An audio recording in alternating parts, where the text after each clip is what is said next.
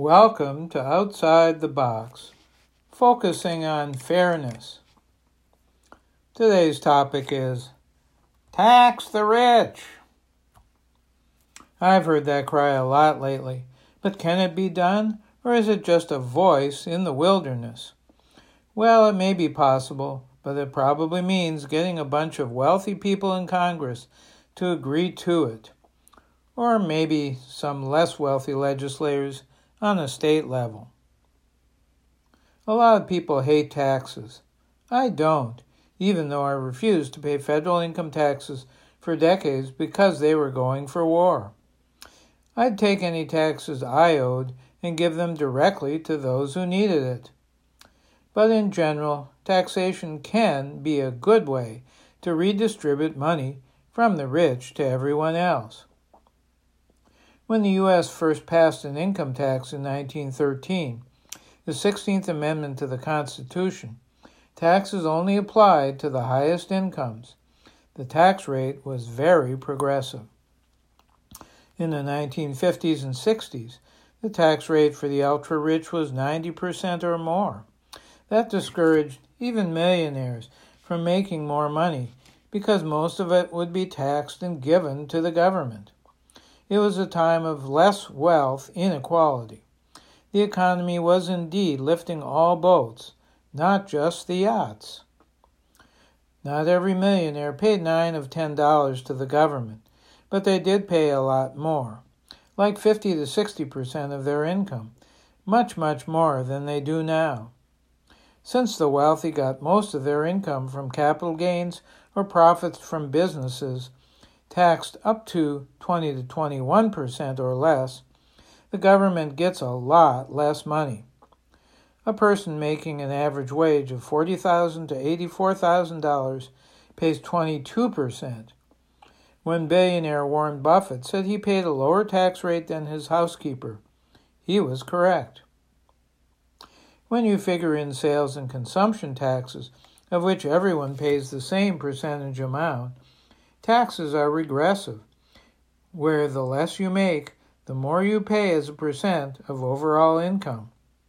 It's no wonder our country is getting more unequal. There are enough tax loopholes for wealthy people to drive an 18-wheeler through, or maybe a tank. The rich are tax avoiders, but many of the methods they use, unfortunately, are legal. If they paid their fair share, we could recoup in a decade the several trillion-dollar bailout the government just spent to reduce the harmful effects of the Trump virus. One calculation is that if wealthy people paid a tax of 60%, it would generate $750 billion more per year. What can we do to make the tax system progressive again?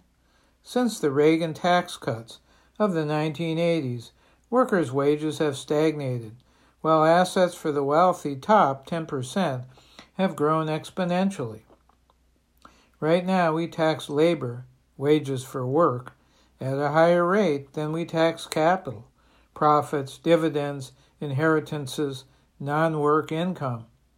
That needs to be reversed. Taxation needs to redistribute money to those who need it, not to those who don't. To those who work for a living, not to those who do little or nothing for the money they get. One option is to create a new tax bracket percentage just for millionaires.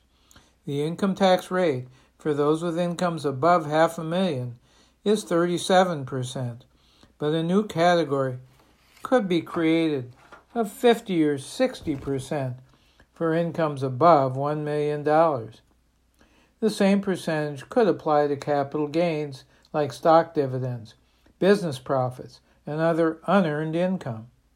We could call that a wealth tax.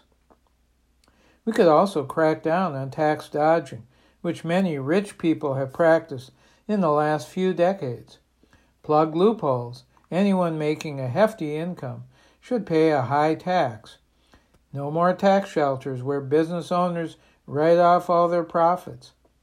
Authors Emmanuel Saez and Gabriel Zucman suggest a Public Protection Bureau, PPB, to stop tax advisors from counseling their clients on how to dodge taxes.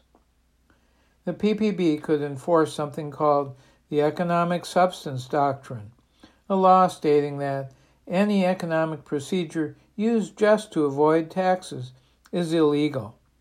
While this law exists, it's rarely enforced by the IRS. The Public Protection Bureau could also close down offshore accounts used by the wealthy to hide assets and reduce tax liability. Of course, making our tax system more progressive doesn't guarantee that the extra revenue will be used to benefit those who need it most.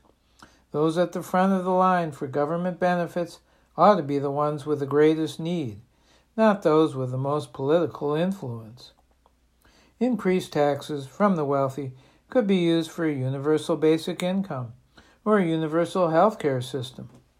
How about free higher education, health equipment for the next pandemic, a Green New Deal, preparations for the coming climate emergency? The sky's the limit. But that's a whole other challenge. Let's get the money first. Want to see how different tax percentages would change how much money the government would get in additional taxes?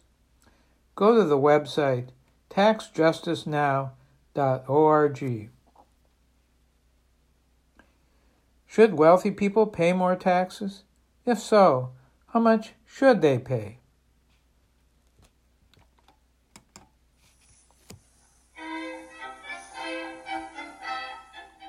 I'm Larry Dansinger, wanting the rich to pay their fair share.